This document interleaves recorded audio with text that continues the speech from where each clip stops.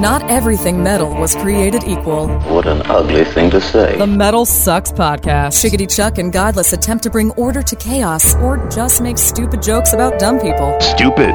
A person below normal intelligence. This is the Metal Sucks Podcast.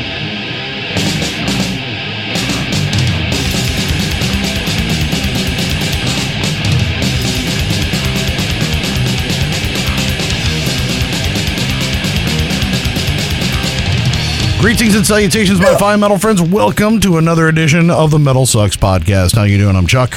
I'm Godless. And this is your weekly examination of all things metal, the Metal Sucks Podcast. Make sure that you are subscribed to us and all that good stuff on iTunes, Stitcher, wherever you get your podcasting stuff. Leave a review. You can do that. You can give us a couple of stars, review it, whatever. Make sure you tell a friend about it, tweet it. You can do all that stuff. I'm at Bearded Ape on Twitter, by the way. I am at Godless Speaks and GodlessSpeaks.com. So hook up with us and, we can chat. We can have fun. You never know. There's all kinds of fun stuff we can talk about. Like Andy, he tweets us. We got his speak pipe on last week. Good question, by the way. Good topic starter.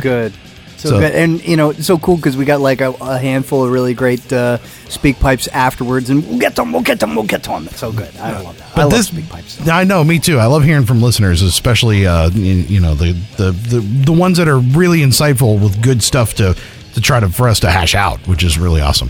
This week, we got to try to hash out what the best records of 2015 are, so that's going to take a little bit of time. Yeah, nobody asked us, but we needed to talk about it. Okay, so it's interesting because I was reading the comments on our post, right? Because Metal Sucks did, all the contributors, they did their best of so far.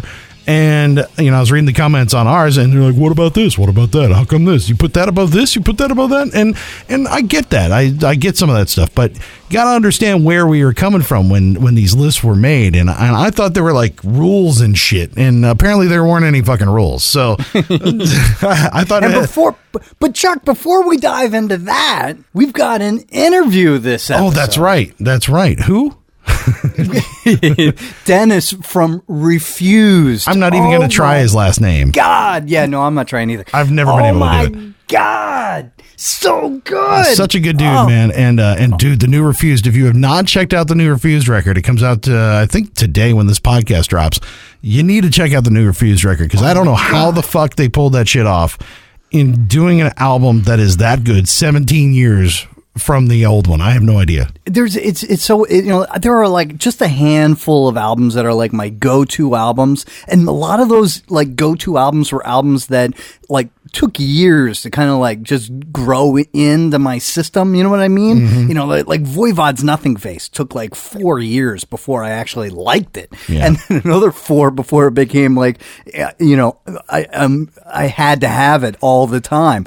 But like, this album is one of those few that like the first time really Electra is track 1, and that song is so amazingly awesome and so angular and so freaking great. And it's just like the album doesn't come down from that. It's just one great song after another. And I know that this is going to be one of those albums that it's going to be my another go-to. And I'm so thankful for that. It's so great. When I just had this thought in my head just recently about how I was thinking about the idea of the death of content and how, nobody, why create content that nobody values? You know what I mean? Because everybody's complaining about you put your song up on Spotify and nobody's paying for it, and you put your movie up on and you spend millions of dollars doing it. Yeah, people pirate it. And so nobody values what you do. So if there's no value to what you do, then why do it? And then it sort of leads to, well, all right, well then maybe everything that's already been done is good enough, right? Mm. But then there's the new Refused album. That's worth buying 5 times, 10 times. It's an album that Oh, so good. You just made me question why we're doing this podcast. Why are we even doing this? I don't even know why. I just give it up now. I can't do it anymore. We got to set up one of those, like, what's that crowdfunding thing where everybody gives us $1 every time we do something. Yeah, except for when, trust me, that's always fun until you get like $5. It turns out to be like that really bad crowdfunding campaign. It's like, oh. now we're Dude, sad. it's $5 more than what we're making now. See, you're looking on the positive side over there, the optimist. I'm the glass half empty guy over here. So, but no, I mean, I think of Shape of Punk to Come as one of those records that kind of started me back into metal again, because that came out at a time when I was knee deep in indie music and college radio and thought metal was dead and blah, blah, blah, blah, blah. I just didn't hear anything that I gave a shit about that much. And then that album came out and really started the climb back again. And then, of course, they were just gone.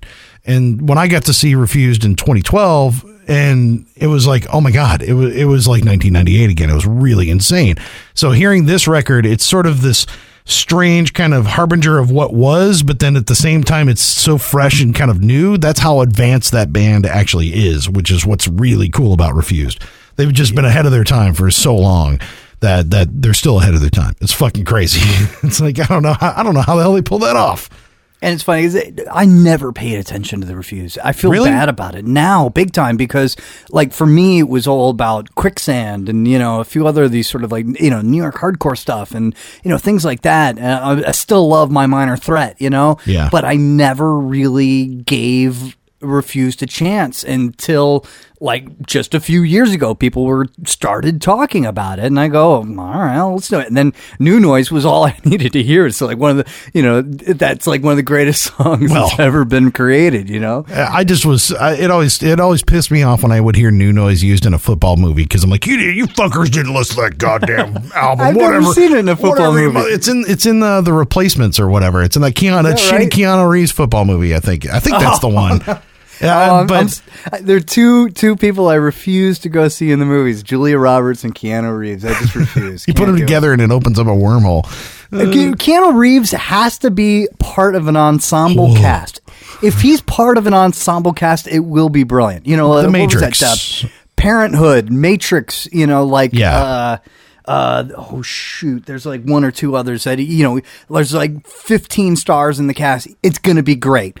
Him on his own, I don't no way. Devil's advocate. Way. Fuck. No. All right, we got to talk about our best of, man. Oh, yeah. Okay, totally. But see, it wasn't on our list, but I mean, for me, it's not even right now. This is my surgical steel. Okay, well, the new Refused. What I was saying, I didn't even get it on the list because I haven't heard it yet. Well, what I was saying about rules, right? And that was the thing. Is like, I assume that there were a couple of rules here, because if you look at the list, they're in alphabetical order. First off. So it's not like top to bottom or anything like that. So that's the way they're supposed to be. I thought we were only supposed to do 10.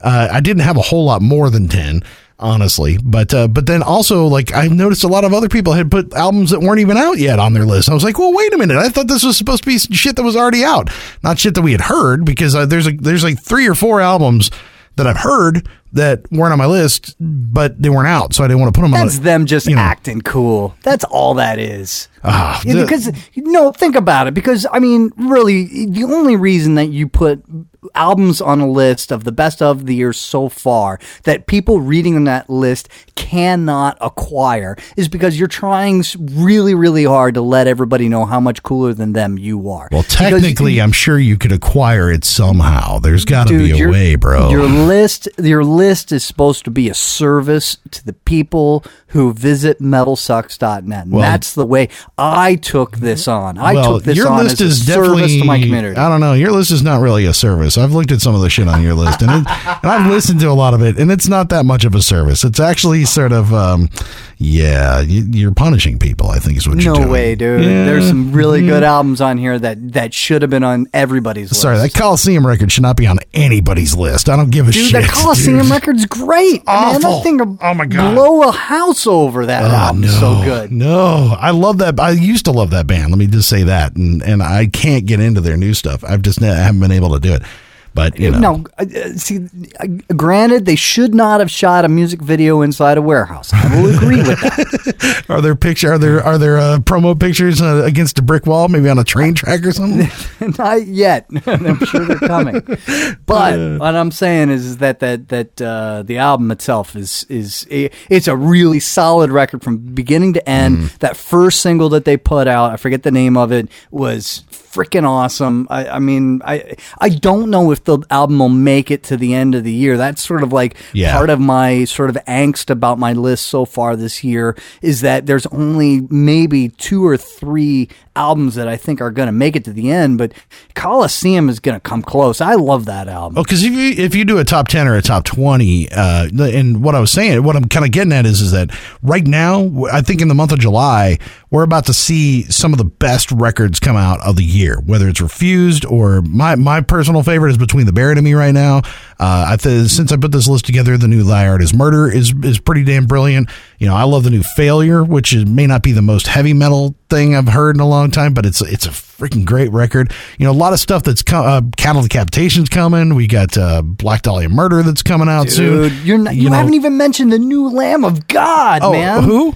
Oh, Slayer, Freaking Lamb of awesome. God. You know, there's a couple albums that are coming out that are going to be pretty badass. So that's, you know, when it comes down to the end of the year, we're kind of going to be fucked trying to figure out what's going to be the top 20, you know? Yeah. Because I really think, I'm looking at my list and I'm going, well, I know at least 5 that have to be on there, you know, that I still am spinning right now, you know, and these are albums that, you know, like Periphery and Silosis and Veil of Maya. Those, you know, Periphery and Silosis came out in January, right? Like early in the year, and I'm still listening to that shit. You know, Psychroptic was right behind it, and so was Veil of Maya. Like all those albums were early in the year, so it's like, well, no, but Veil of Maya is pretty recent, but Periphery that's right, yeah, very early in the year, yeah. But I mean, it's dude, or even Napalm Death's album, you know, that was February, something like that, in January, February. Yeah. So I mean, I had to check because I thought that it came out in December. You know, I was like, "Whoa, really? It's 2015." You know, and that's another amazing. I mean, that is to me the best Napalm Death album since Utopia Banished. I would. That's a bold statement right there. It is. I love that because I do like Smear Campaign. I do like some of that stuff that they've done. But I think this is probably one of them. It has some of the most interesting vocal stuff that they've ever done on their new album since Utopia Banished. But I mean, I would say that this is, I don't know, you can't say that it's not the closest thing to what they are, because that's what they are right now, because that's how Napalm Death really is. You know, they just sort of exist where they're at that point. I have no idea what you're saying, but it sounds rather existential. I don't know, dude. It's crazy, man. I don't know. So yeah.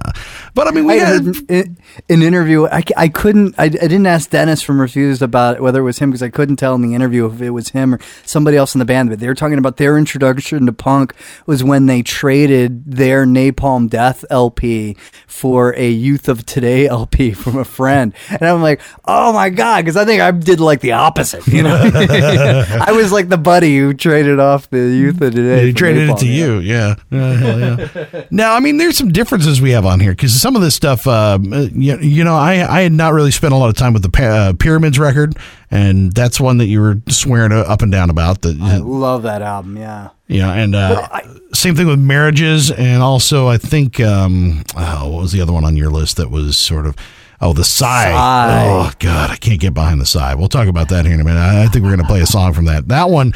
And I've gotten people requesting that shit on my show on No Control Radio, and it's like, I just can't get behind it. You should. I can't. No, but the Pyramids is really great because I still believe that like some of the most impressively awesome stuff that's going on in metal right now is coming from these bands that have got new takes on black metal, and I think it's just awesome. I mean, the discussion that happened with Rhombus versus Sergeant D and Max from Gear Gods, you know, it was like it could have become a topic unto itself. You know, just like, you know, when you talk about musicians and musicianship and how that affects songs, and at a certain point, I think that you know, I agree with everybody in one way or another, but I think that what also is cool about metal is the fact that atmosphere has a lot to do with what's coming out. And I think that the atmosphere that Pyramids have created on their album is incredibly dark and incredibly original, and I really, really dig it. I don't know. I feel like it's to me, because if I'm remembering correctly, Pyramids is like the black metal. It's sort of what's that damn band with the I hate to compare bands to bands, but it's one of those things that it helps me put it in perspective. The band with the pink cover. Deaf Heaven. Deaf Heaven. It's sort of in that grain, right? So it's sort of like major chord black metal, right? I guess you could say that. I mean, I don't know whether a chord's major or minor or whatever, but yeah, I mean, but you know, I still think that Deaf Heaven, first of all, one of the best live performances that I saw last year, but beyond that, one of the most amazing and interesting bands in the metal genre right now, and I'm glad that they're seeing the equivalent amount of success. I don't know, man. It's one of those things. I just have trouble with it because to me, it's that.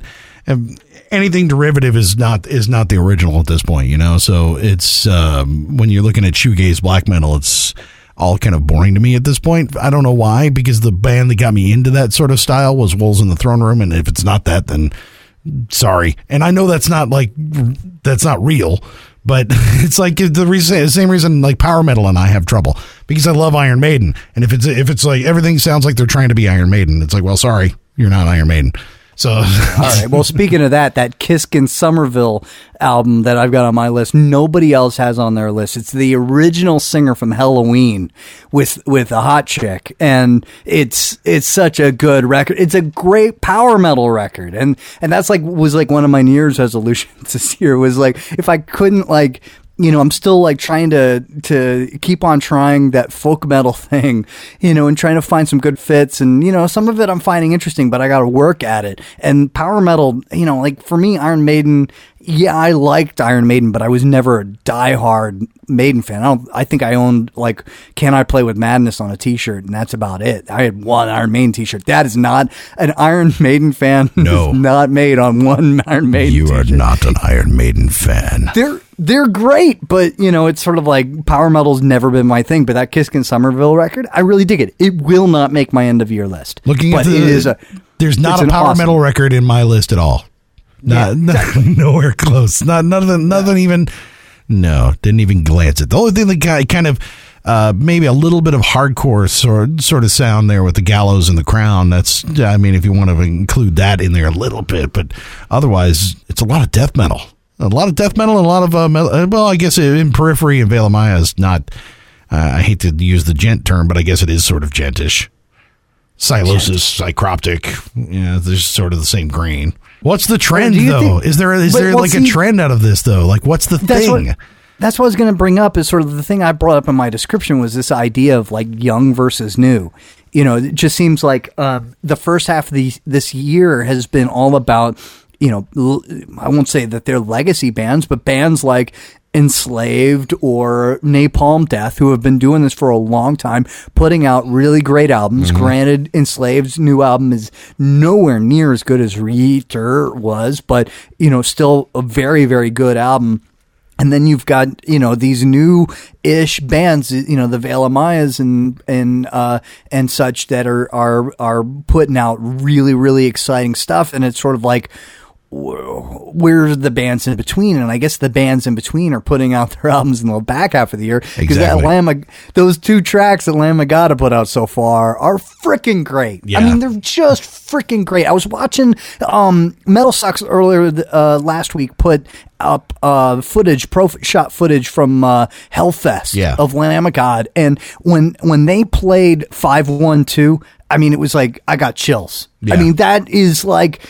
It almost reminded me of The Devil and I by Slipknot, which to me is the second greatest Slipknot song ever. And it's a new one. That's crazy. And to me, like 512 off the new Lamb of God is possibly top 2, top 3 greatest Lamb of songs ever. Lamb of God songs ever. I can't wait for their album. It's going to be so good. I don't know. When I look at people's lists, though, I keep trying to like parse it out, right? I want to put it in. I'm turning into you. I want to put it in a spreadsheet, and I want to see how this, okay, this is death metal. Okay, this is gent. This is this. Okay, so which direction are we going? Like, what are the things that are hot? And it's like everything is hot. You know, like there's no one thing that says, bam, this is what style is in right now. You know what I mean? And for a couple of years it was doom, for a couple of years it was gent. Now it seems like it's really sort of spread everywhere. And you don't even have Marriages on your list, man. That album's freaking awesome. Well, but it's barely metal. You know what I mean? Yeah. It's just barely metal.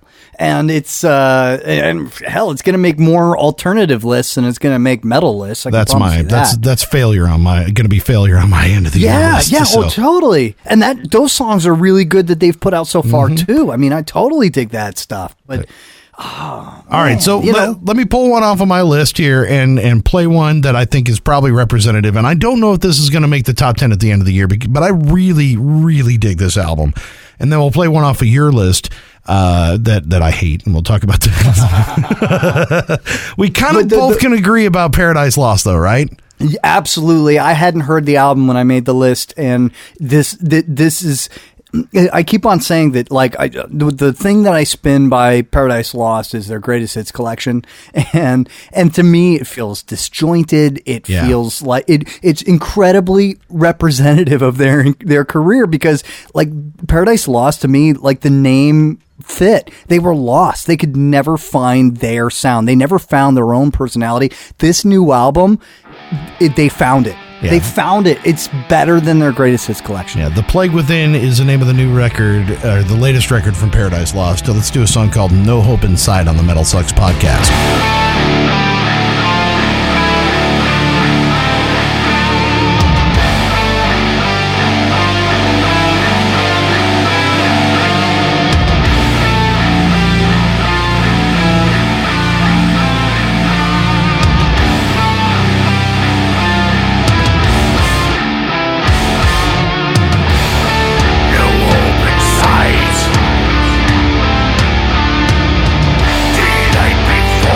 Die.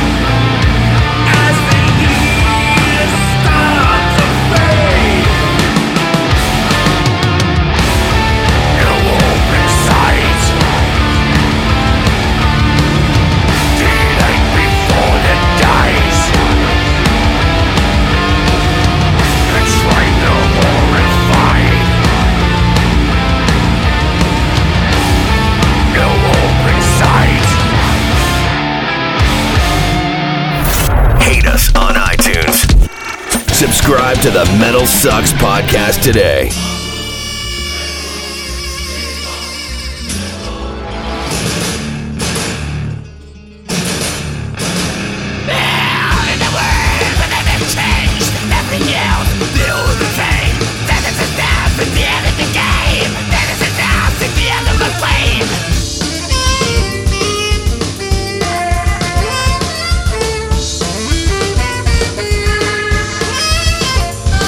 The one me wanted a man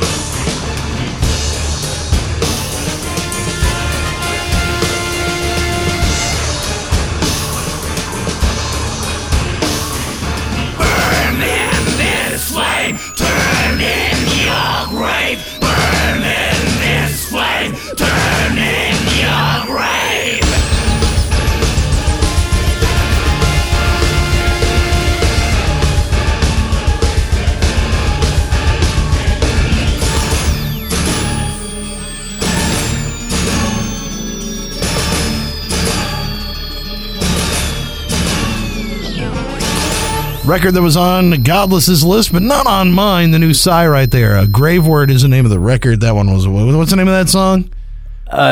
Casket Burner. Casket Burner. I think you're a racist, man.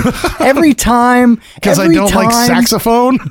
Because when was the last time you had an Asian group on any best of list that you've ever created? Baby metal, maybe?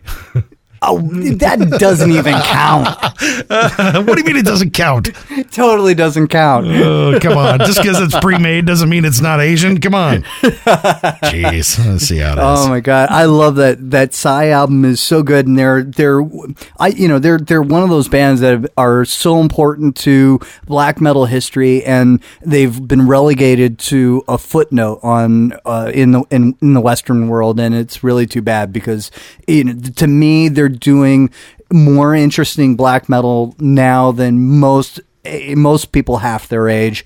This Bungle-esque, Mr. Bungle-esque, take on black metal that they're doing on the new album doesn't happen on every track by any stretch. But Casket Burner's a really great example of it, and I just dig that. I just love the way that they're able to. I can't tell if their tongue is in their cheek or not, and I don't care. It's just great. See, and I don't care the other way. Like it sort of makes me go, well. Whatever. Oh well, I don't know. It just doesn't touch me. I don't know. And I listened to it. Like I remember you requested it at one point to play on my show, and I was like, wait a minute, flatly ignored. I'm like, dude, I listened to this. I was like, why? This is not on my radar for a reason. Why am I not? And I went back and listened to it again. And I was like, no. And he's like, dude, did you really listen to it, though? I'm like, yeah, let me listen to it again. I listened to it again. And I still was like, sorry. But see, this is the thing, is everybody goes like, oh, well, why do these bands not take any chances? Why do they not do anything original or anything interesting? And it's like, well, because when a band like Psy does something awesome, original, and interesting, people go, I don't get it. They move on. I mean, it's like, well, we should be celebrating, if nothing else, celebrating the fact that they're trying. Yeah, but if it sucks, I can't get behind it. But it doesn't suck. That's the cool thing about this one. To me, I don't think it's not my thing.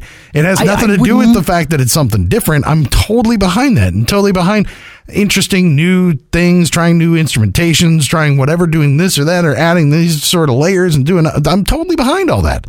I just don't get that record. Like it does not grab me at all. See, and then it's like, like Byzantine and Noisem, like, okay, all the respect in the world to those guys and what they're doing, but those albums to me don't sound like they're even trying to push an envelope. And I would so much rather, if I'm going to throw something on, I'm going to throw on something that's going to challenge me, or it's going to be something that's just got a hook so good that it can't be denied. You got to re-listen to Blossoming Decay. Noisem is actually really, really good. But also, I mean, that's also too where what I want. Like it's kind of also where I'm at as far as like what I want. I'm ready for some death metal, and I'm ready for something interesting to happen in death metal, because I really want death metal to sort of become something, but not go too far. That's why I'm like really excited for the new Cattle Decapitation. I'm really excited for some of these other bands to sort of branch out a little bit and do something different with death metal. But that's what I really want to hear right now. So when I hear stuff that's even farther off the beaten path, like, when it gets into the power metal, when it gets into the folk metal, when it gets into some of that other too far, it's just not where I'm at right now. So I don't know. It's just kind of one of those things where I am. Necrogoblicon, what do you think? Dude, I'm in. I'm so far. Right, cool. I'm in. Like I'm cool. I'm into this one more than I was the last album. So, far so good with that new record. But one that we both can agree on is the new Refused. Holy Jeebus. The new record is called Freedom, and it is goddamn awesome. Did I resist? Did I pander to him too much? Did I get grovelly? Was I pretty good about that this time? You're pretty good. No, I think groveled a little bit towards the end, right? Yeah, but no, I think overall we didn't kiss ass too much. And I was trying not to be fanboyish, because I really am. I mean, you remember when they played Fun Fest? I was totally like squealing like a girl. because I love that band, and so I was trying to be really, really normal, really strong. And I still can't pronounce his last name. Sorry, Dennis, but we appreciate you coming on the show. Dennis from Refused on the Metal Sucks podcast.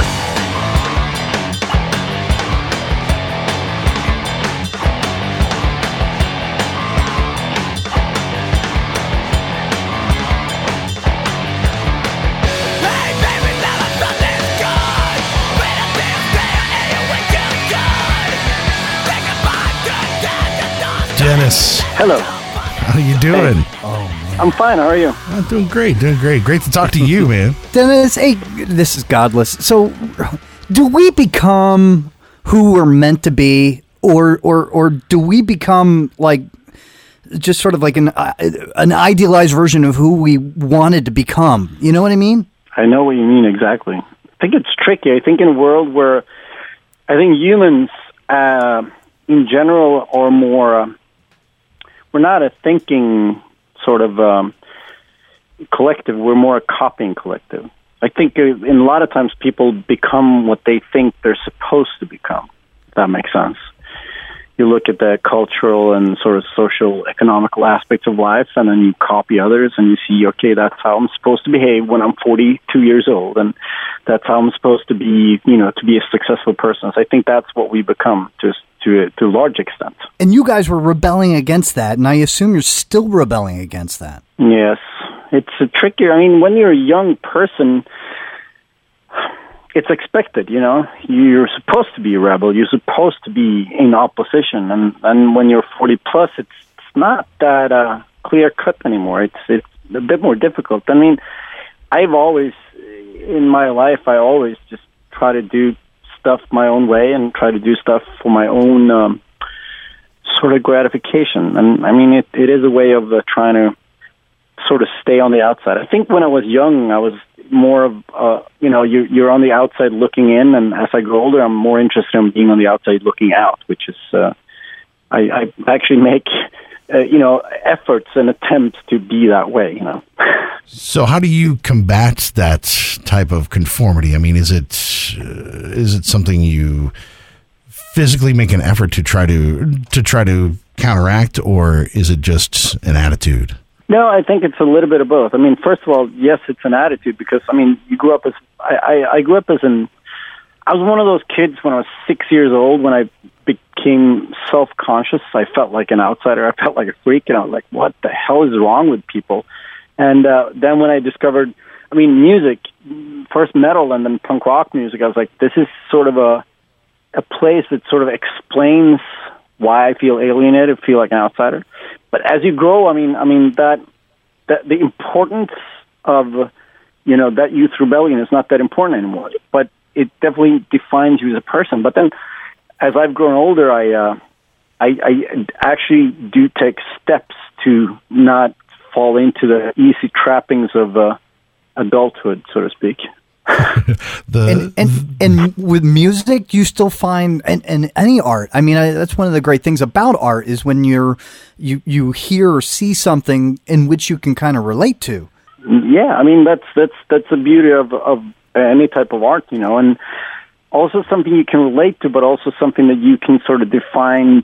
You can define it the way you want it to be defined. I think that's the beauty of art, and I think that's also sometimes the frustration of being in a rock band or a band, that you have these ideas that you want to portray to people, and then someone just decides, I don't like that. I like this aspect of your band. And I'm like, I didn't even know that was an aspect of my band. And I love that about music, and it still makes me very excited. I'm one of those guys that, in all honesty, like, I try to find a song that gets me excited that I never heard, at least one song a day. I try to find a song that I never heard that gets me very excied. Are you successful with that? Yeah, I was like, what's the song of the day? Or I want your Spotify list. Yeah, no kidding. Yeah, but that's the thing. I don't have Spotify. I'm a vinyl collector. I have like 9,000 LPs. That's why I try to find. Every day I put on a record that I haven't heard in a while, or I put on a record I never heard, and then I'll be like, memorize. Song number 5 on that record was really awesome, and then you put it in your own Spotify playlist. It's in my brain, And then when the internet shuts down, everybody will be coming to me to listen to music. It's going to be fantastic. Well, you talk about like so much about the youth as being like against something, and certainly that was such a huge part of what the Refused were about during its first incarnation. But I think that its success now is because you guys actually stood for something that meant something, not just against pop and against conformity. Yeah, I mean, I think it's important. It's tricky because punk rock, in its essence, is very against type of music. It's like fuck the police, fuck the system, fuck the mods or whatever you want to, fuck. So it's. I think it's good to sit down sometimes and defy. What are you for? What do you want? What's your stance on like, the world and what do you want to accomplish with things? It's easy to be, I mean, to a certain extent, I think that a certain destructiveness is very creative, and a certain, like, that sort of attitude I still like, but it is important to sort of have an idea about what you want to represent. And I mean, I think Refused, we want to be an intelligent, radical, ideas type of band. I mean, ideas as far as, both the lyrical content, but also the musical output, that it's ideas. We have all these ideas and we present them to people. And I think that's an important aspect of our band. And that was an important aspect of our band when we were younger. When we were younger, it was more, it was a bit more fuck you kind of attitude, though. Well, I mean, when you think about it, it's like everybody in their 20s is a lot more destructive and chaotic and, trying to organize their thoughts and feelings and put it all together in one shape or form. And, you hopefully you mature and be able to kind of define that a little bit when you're in your 30s and getting in your 40s and so on, right? Yeah, I think it's one of those things. When I was a young punk, I was fucking unbearable. I was fighting against everyone all the time.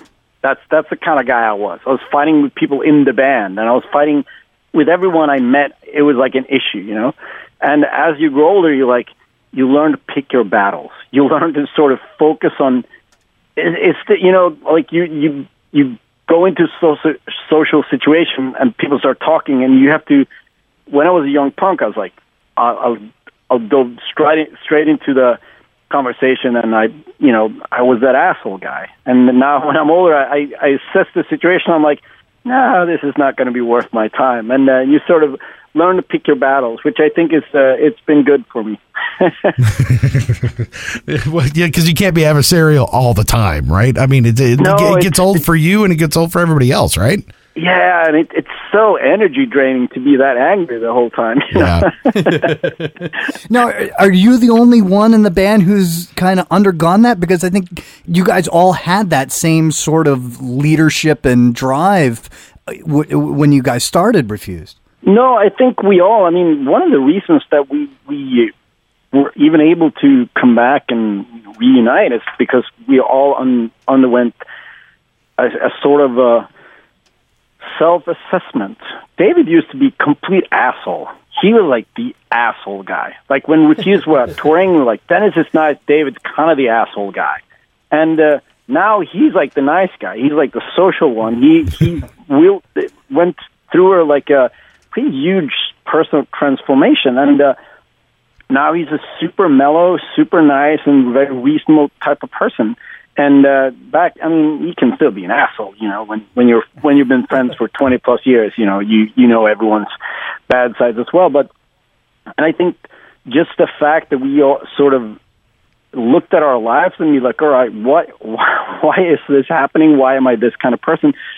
I think that made the reunion possible because we could relate to each other. We could talk and I mean, now it's like, to write new songs, you have to sort of check your ego at the door. In the 90s, I think everybody in the band wanted to be the band leader. Everybody in the band wanted to be like the front person. Like they wanted to be like, I'm that guy, And now it's not like that. It's about trying to have a band and try to do it together, I mean, would you say that's what made you guys sort of implode in the late 90s? Was that sort of struggle that you guys were having interpersonally? Yeah, totally. I mean, you have these 4 very strong-willed characters, and Chris and David are working on riffs for hours on end, and I walk up to the practice space. I'm like, I don't care about the riffs. Music is only a vehicle for the revolution. And I walk out, and they're like, fuck that. And then, someone says, I'm holding all these fucking fiery speeches between the songs, and someone says, yeah, I don't like it when you say that. I just want to rock out. And I'm like, fuck that guy. And yeah, so it was tricky. It was hard to keep that shit together, I was going to say, it wasn't quite that way when I saw you guys in 2012 at Fun Fest. Yeah. You guys are very happy to be there, and it was it was a much different vibe than I just before. feel bad because it sounds like such a serious van, but like now, like in retrospect, it seems like it would be a great situation comedy. Yeah, I mean, there could be a super weird sitcom about our lives because we were fucking crazy people. I mean, that's the thing. I mean, we're still crazy people. Like, if you hang out with us, we are crazy people. We're like the legit kind of insane people, but we also learn how to harness that energy and be like grateful for what we got and sort of understand the complexities of relationships. I mean, one of the things also why we imploded in the 90s was we couldn't talk to each other. Yeah. Someone was upset, and everybody else just like, yeah, Dennix seems real pissed today. I'm just going to not say anything to him about it. And then, as that builds up over a year or two, and finally, you explode and things implode. And now there's been a lot of talking. There's been a lot of, how do you feel about this? And it's been good for us. It sounds way more boring than the old guys, but it's, the young guys, I mean. But it's also like, it is, we have to talk about shit and we have to sort out shit because we want to be a band. We don't want to break up in like 3 months because I said something very inappropriate or something else. It's funny because, I had seen the documentary that you guys had made about the demise of the band, and it was interesting, like, seeing it now after the reunion, because there was so much in the documentary about sort of the how you guys had gone from 50 shows to 50 people in the audience to 600 in the audience, and you felt like it's only going to get bigger. We're going to topple the entire industry, And now it almost feels like almost like a vindication of that very plan, Yeah, but the thing is, in my mind, I never had that type of plan. I mean, you have to realize that when Shape of Punk to Come came out, as stated in the documentary, it was kind of a failure. Like, the hardcore scene, I mean, we sort of peaked when we toured in Europe around Songs to Fan the Flames of Discontent. And then Shape of Punk to Come came out, and all the punks were just like, fuck these pretentious assholes. What are they doing? I just want to hear some hardcore riffage. And we broke up in our minds thinking that was kind of a failure. We put out a record that no one really liked. And then, yes, there's this sort of sense of, revenge when, you get to play Coachella and people are super excited and they fucking throw money at you. You're like, oh, that's kind of crazy. But our ambition as a band was never to become this sort of, arena rock band that we are today. That was never really part of the plan. We just wanted to create good music and put out some good ideas. And, as you do that, you hope that people will catch on. But I don't think in the back of our minds, we would never say that, oh, yeah, we're going to headline all these festivals. We're going to play, sell at Terminal 5 in New York 2 nights in a row. I don't think that was a part of the agenda at all, actually. No, but you guys were definitely trying to start a movement.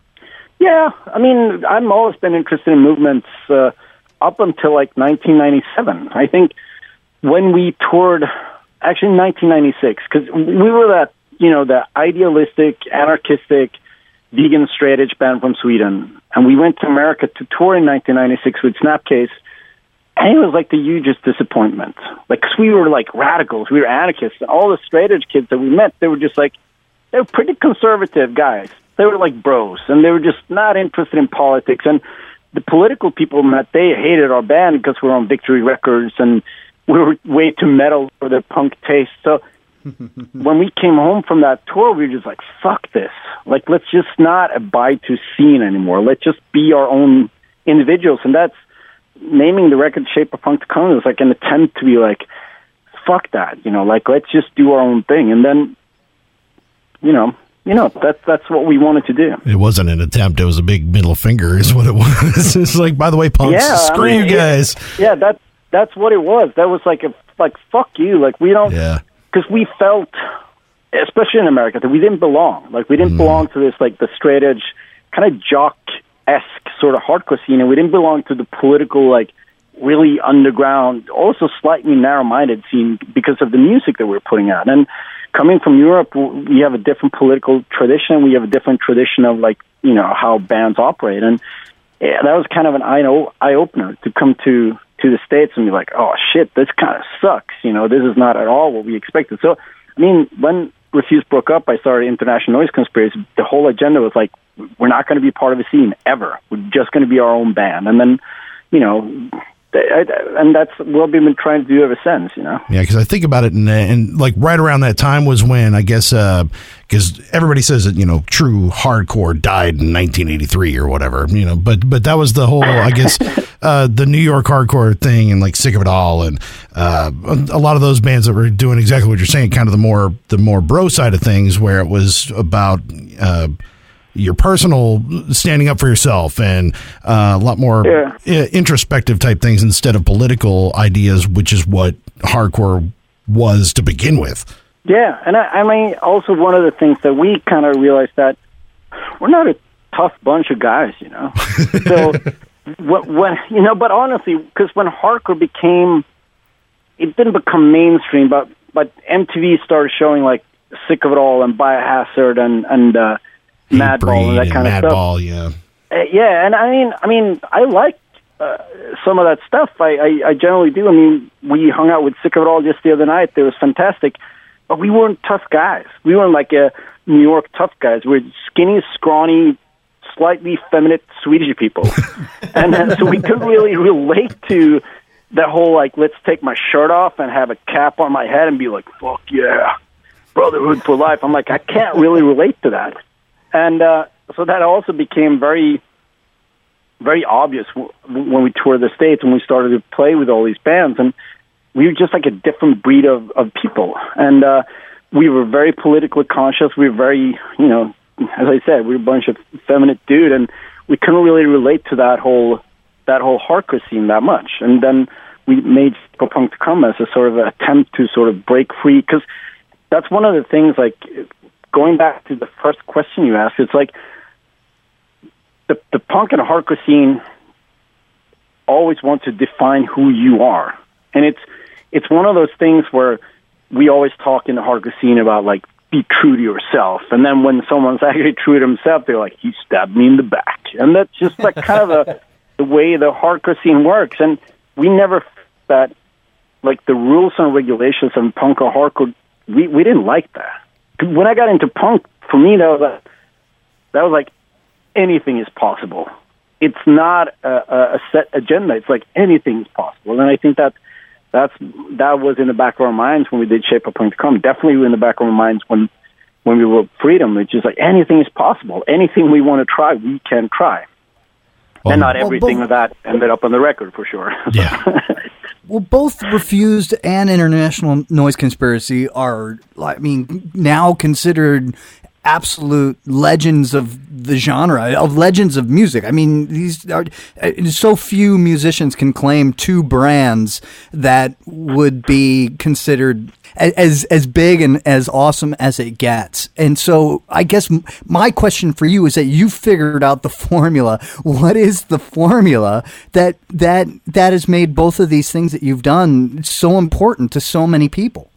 I think, I mean, if I had a formula that was actually a real formula, I would write a book about it, and then that would be, I don't have to do anything more than that. But I think, first of all, it's always been hard work. I'm a hard-working guy, I like, for the past, since I started touring, I released some, like, 25 full-length records. I played more than 2,000 shows. It's hard work. And, I mean, Noise Conspiracy is definitely a hard-working band, and Refused always been a very ambitious, hard-working band. And I think the second thing is, you need to formulate your own identity and what you want to do with life. I mean, it's easy to copy. It's easy to be like, we're going to start a band that sounds like this.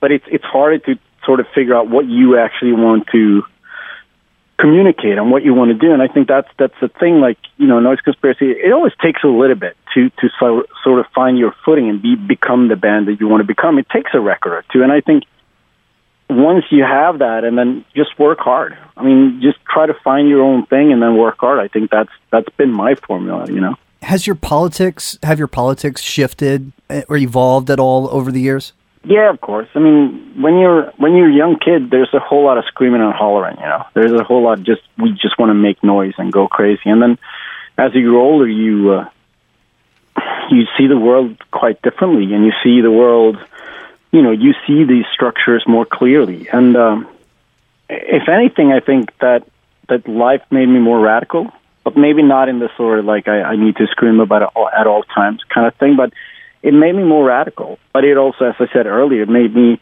sort of pick my battles, and it made me sort of a bit more focused about it.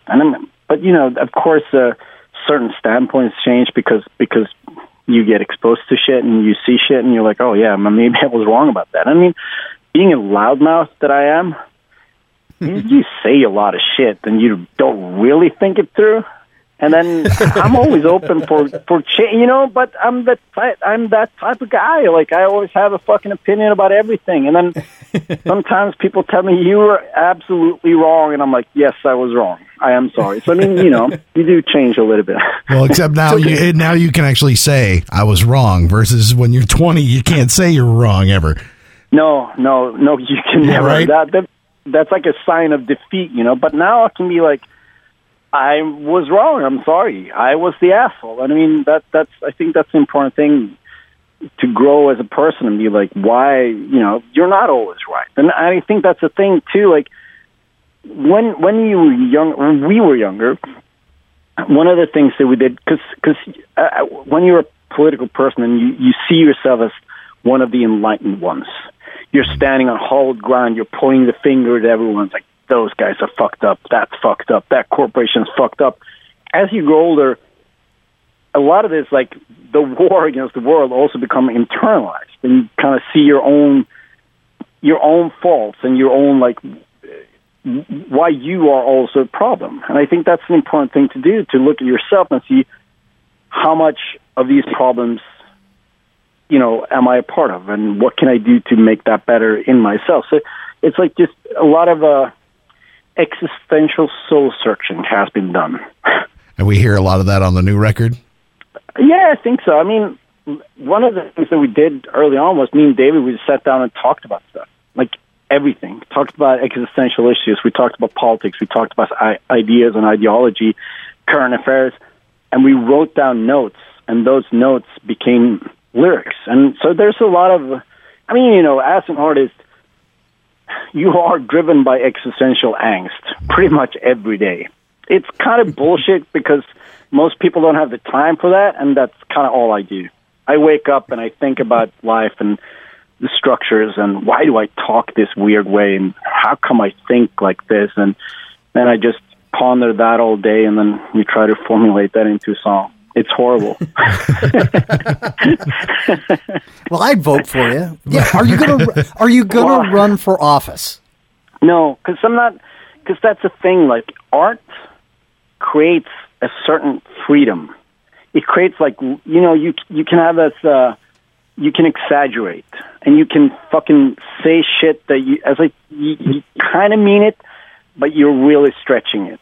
And anytime you become a politician, you have to be reasonable, and you have to sort of compromise. And I'm not a very compromising person. I'm not interested in politics in that way. I'm more interested in politics as sort of an approach to life and sort of ideas. And I think that on this record, I mean, it's much more that we're throwing ideas out there than answers.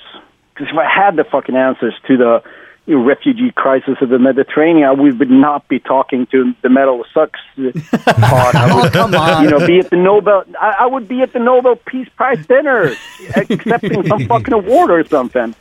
No, but let's figure it, Dennis. Let's figure it out, and we can go to the Peace Prize process together. That would be awesome. I mean, I don't think I'm smart enough, and I'm not interested in politics in that way. And I think that it's like that's the beauty of being an artist. You can exaggerate. You can say shit that politicians or journalists or academia people can't say. Because you can see it and you're like, I can say this because I'm a punk, I can say whatever I want. And it can be uncomfortable, and it can be a bit weird, and it can be out of control, but that's my, that's my way of expressing it. So I'm not really interested in politics that way. Hopefully, if nothing else, somebody out there hears what you're saying and is able to become that guy that solves those problems. You raise that would be fantastic. You know what I mean? You raise that awareness about those things, and it gets those people excited about it and makes them go and do things. Because, if you can't do it yourself, hopefully you can inspire people to do it. I mean, that's always how I've seen music. Like, I always seen it, not me so much like the guy that's on the front line. I always seen myself as when the revolution comes to town, we'll be that band that's standing on the side of the road playing awesome songs and get people pumped. I always saw it more like that. And the cool thing about the whole 90s scene in my hometown, I live in a small town, I still live here, was that so many people that were hardcore and punk kids, they're now teachers at the university, they're journalists, they're lawyers, and they actually took the shit that we talked about when we were young punks and ran with it and actually, making important stuff in life. I mean, I still just play music, but a lot of my friends, they're doing amazing things with what we did together, as young punks, and I think that's fantastic. Yeah, but it's the equivalent of the next president of Sweden wearing a Refused T-shirt. That's what you're after. Well, yeah, and you can't sell yourself short in that respect. It sounds like you're not giving yourself a lot of credit there. It's like, well, that's pretty cool. Yeah, but it's a cultural thing. We're from the north of Sweden. It's very ingrained in our bodies that you're not supposed to be big on yourself. Wow. Well, but you guys have all. If the Swedish president would wear a Refused shirt, I would be that's exciting, and then we'll get rid of the president. But I would figure that, all right, so you guys all sort of grew up together, same town, the whole thing. When you're 18, 17 years old, your ideas politically, sociologically, everything can be pretty well aligned, but you guys went in total different directions for 2 decades. Are your ideas still in line, or do you guys have to use a little bit of patience and, sort of understanding with each other? Well, one of the things that we talked about quite early on is that everybody doesn't have to agree on everything. I think that's one of the things, also a mistake you make when you're young. It's like you have this gang mentality, and then when one guy says, but I do like Van Morrison, I mean, you have to fire him from the band. And that's, when you're older, you don't have to. No, that Georgie Fame record he did is really good. Yeah, I like Van Morrison, but, But now when we're older, I mean, me and David, we write a lot of the lyrics together. We don't agree on everything. We actually disagree on a lot of stuff, but I also think it makes it more interesting. It makes it more powerful when we do come to terms and hear something that we do believe in. I mean, I think we have the same, we're pretty similar in a lot of aspects in our sort of political outlook, but then we're very different in the type of people that we are, and there's a lot of issues that we don't agree on. I mean, Magnus, our bass player, he's just like, yeah, I don't really know. You guys like a bit crazy. He's like the normal guy of the band. He's like the guy that, well, I mean, me, David, and Chris, we never had real jobs. We've just been like artists people, and we just worked with music and art and stuff.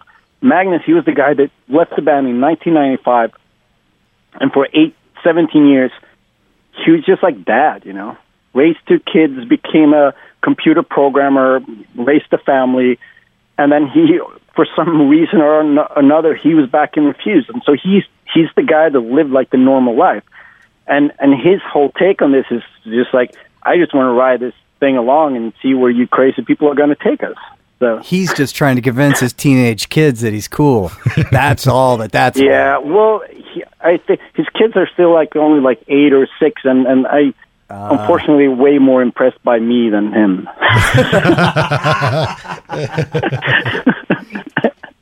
Well, as an atheist, I found I think it's 2 or 3 songs on the new album, which we haven't told you yet, in case you didn't know, is the greatest album of the year. It's such a fantastic, amazing. To me, it's like something completely new. I know it's refused, but this is an album I'm going to listen to for the rest of my life. Thank you very much for that. There are 2 or 3 songs on this album that are seem to be discussing politics in terms of theism and atheism. Is that? Am I interpreting that right?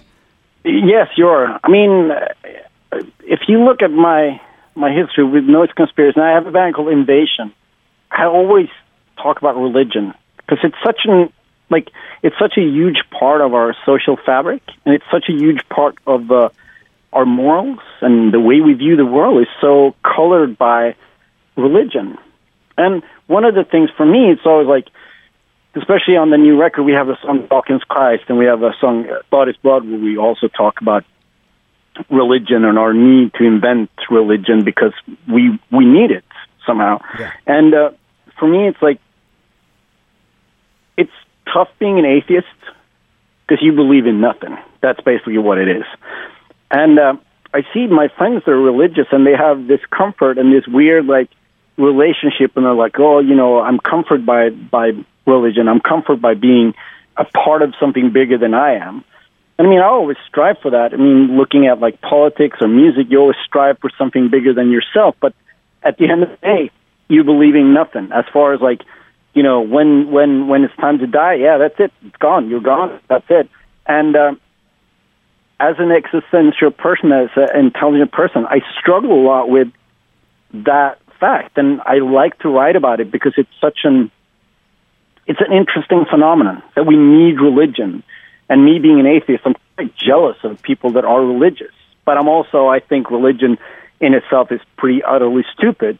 But then again, atheism is kind of boring, so I struggle with it. And I mean, you can tell. But you know what I mean? That's kind of how I feel, and I like to write about that. I think it's an interesting topic, and it. When you say you're struggling, is that are you struggling is that something that depresses you? At times. I mean, that's what I said. I wake up every day and I think about this shit. It depresses me a lot. No, but no, maybe not that much. But it's as I said, I think it's more of a jealousy. It's more of you view the world, and it's a very abstract, fragmented, scary type of world, and it bugs me when someone comes and I have the answers. I'm like, that's kind of bullshit. But then again, you're a bit jealous because you're always looking for the answers. You're always looking for something to make sense of this mess, The people who say that, it's not like they're lying to themselves in their head. They really believe that that's what it is. And that's sort of what makes them able to relax. And it's... totally. And it's never been able to do that. That's just such a weird... just a weird concept. Yeah, I mean, it is a super weird concept. But then when I hear music, and sometimes when you play music and you hear really powerful music, you go to a show sometimes and you watch a band play and you forget about time, you forget about space, and you sort of transcend into something different. And all of a sudden the band stops playing. You're like, holy shit, the show's over. It's been an hour and a half and you didn't even notice it. And I think that's, for me, always, that's why I love to play live, because in my mind, that's as close as I'm going to get to God, if that makes sense. That show where you're just you look at the set list, you're like, it's the first song, you go into it, and you look down again, and you're like, okay, the show's over. And you were just sort of in almost a blank state. I think that's as close as I'm going to get to God, and I think maybe that's also why I love to play live as much as I do. That's interesting, because as a fan, I have I always feel like I have a similar type of reaction to really great live performance, in the same way that somebody else might have that reaction in a pew, where they feel like, I've been totally touched by God, and they get the shivers and the chills down the spine, the whole thing. And I can't relate to that at all, but I can relate to it, live footage of New Noise. You know what I mean? It's like that to me is like I'll do that every Sunday. Where's the basket? You know, like sex for me, you know. Yeah. And I think that's what it is. I think we're all looking for that connection. And I mean, we're looking for those chills. We're looking for that transcendent moment in life. And for us, it was music. I mean, music is what makes it, you know, worth it somehow. And I think we're still looking for that. And I mean, I totally agree. You go see bands and you can leave the venue and you're euphoric. You're like, holy shit, this is how I want to feel every day of life. And it's quite impressive that music can have that effect on you. If that's all there is, isn't that okay? Oh, it is. It is okay. I mean, you know, I think it's just like being a person that thinks a lot. You know, because sometimes too. I mean, I have what I call normalcy crisis. I mean, as I said, I'm a lot. I mean, I don't have any TV channels. I select all my input. I'm very like eclectic in what I listen to when I read. And then sometimes I'll see friends my own age, and I'm like, wait, what am I doing here? I'm collecting punk rock 7-inches, and I play in weird bands. I don't have a girlfriend. I don't have a family. I have a cat. I'm like, holy crap, I'm insane. And then it passes, because music and the life I live is pretty awesome at the end of the day. You know? Thought is blood. I am born. I'm reborn. I'm born a man. Thought is blood. I am born. I'm reborn. I'm born again. Thought is blood. I am born. I'm reborn. I'm born a man. Thought is blood. I am born. I'm reborn. I'm born again. Compulsion wears evokes a view. Provoked again. I'm born anew. All dread is blood. Cerebral past. Imagination never rest. Storm of doubt. Awake all night. Blood is gushing to pick a fight. Thought is blood. I am born.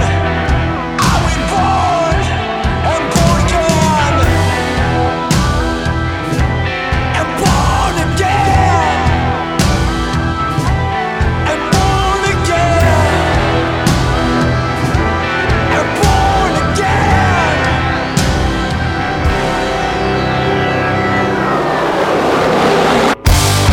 I've got it connected. I've got it.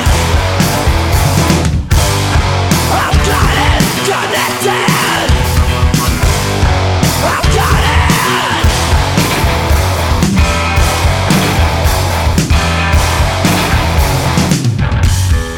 In my hand, one without end. I'm destroyed and born again. A soul of blood, reincarnate. Flood my veins, fill my hate. When we thought under control, we make the traits to find a hole. Thought is blood. I am born. I'm reborn. I'm born again. I'm born again. I'm born again. I've got it connected. I've got it. I've got it connected. I've got it. They'll never fix it. Thought is blood. Thought is blood. Thought is blood. I am born. Thought is blood. I'm reborn.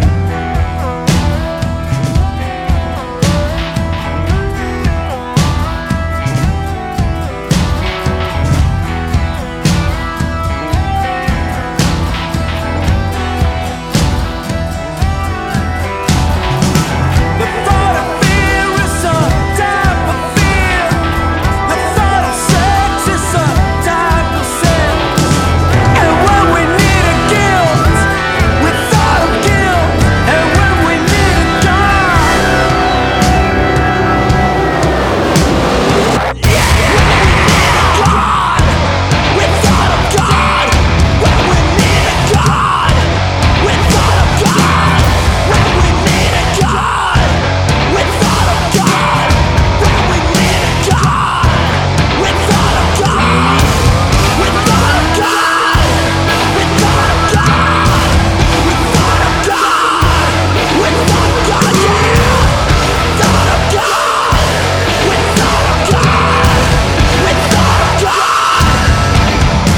new record is out from Refused, and that song probably one of I think that's either I don't want to say it's the best song, but because I don't think there is a best song on this album so far. Thought is Blood is the name of the song from Refused on the Metal Sucks podcast, but it's one of my personal favorites. Oh, me too. And I'm not a lyric guy, but I actually asked the label for the lyrics ahead of time because you just get a feeling, when you're hearing something that he's trying to say something here. Whatever. You saw Dawkins Christ and was like, "Oh, godless, yes, I need to look at that. What's that about?"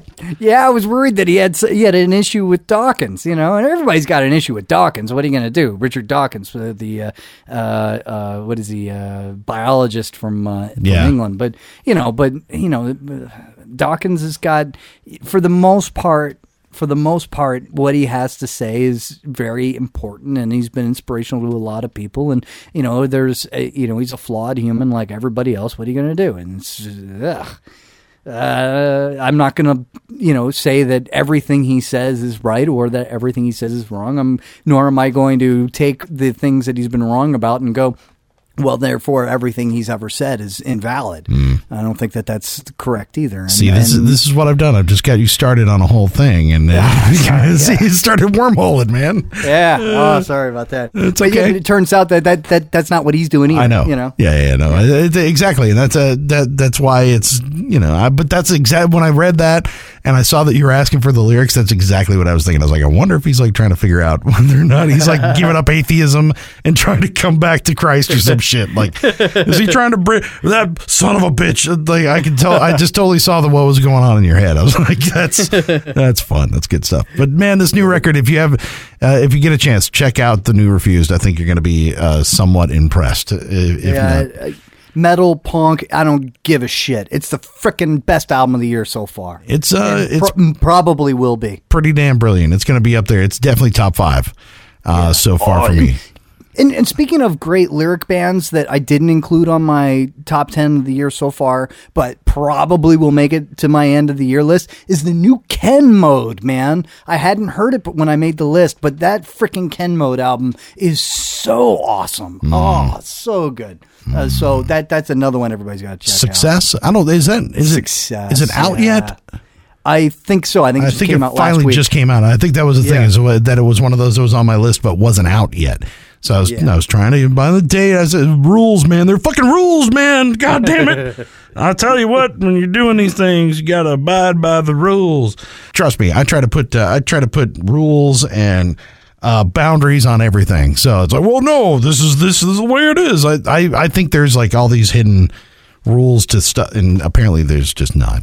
I feel a little bit like is it John Goodman's character in Big Lebowski? Rules! Who gives that shit about the rules? Over the line! You're over the line! God damn it!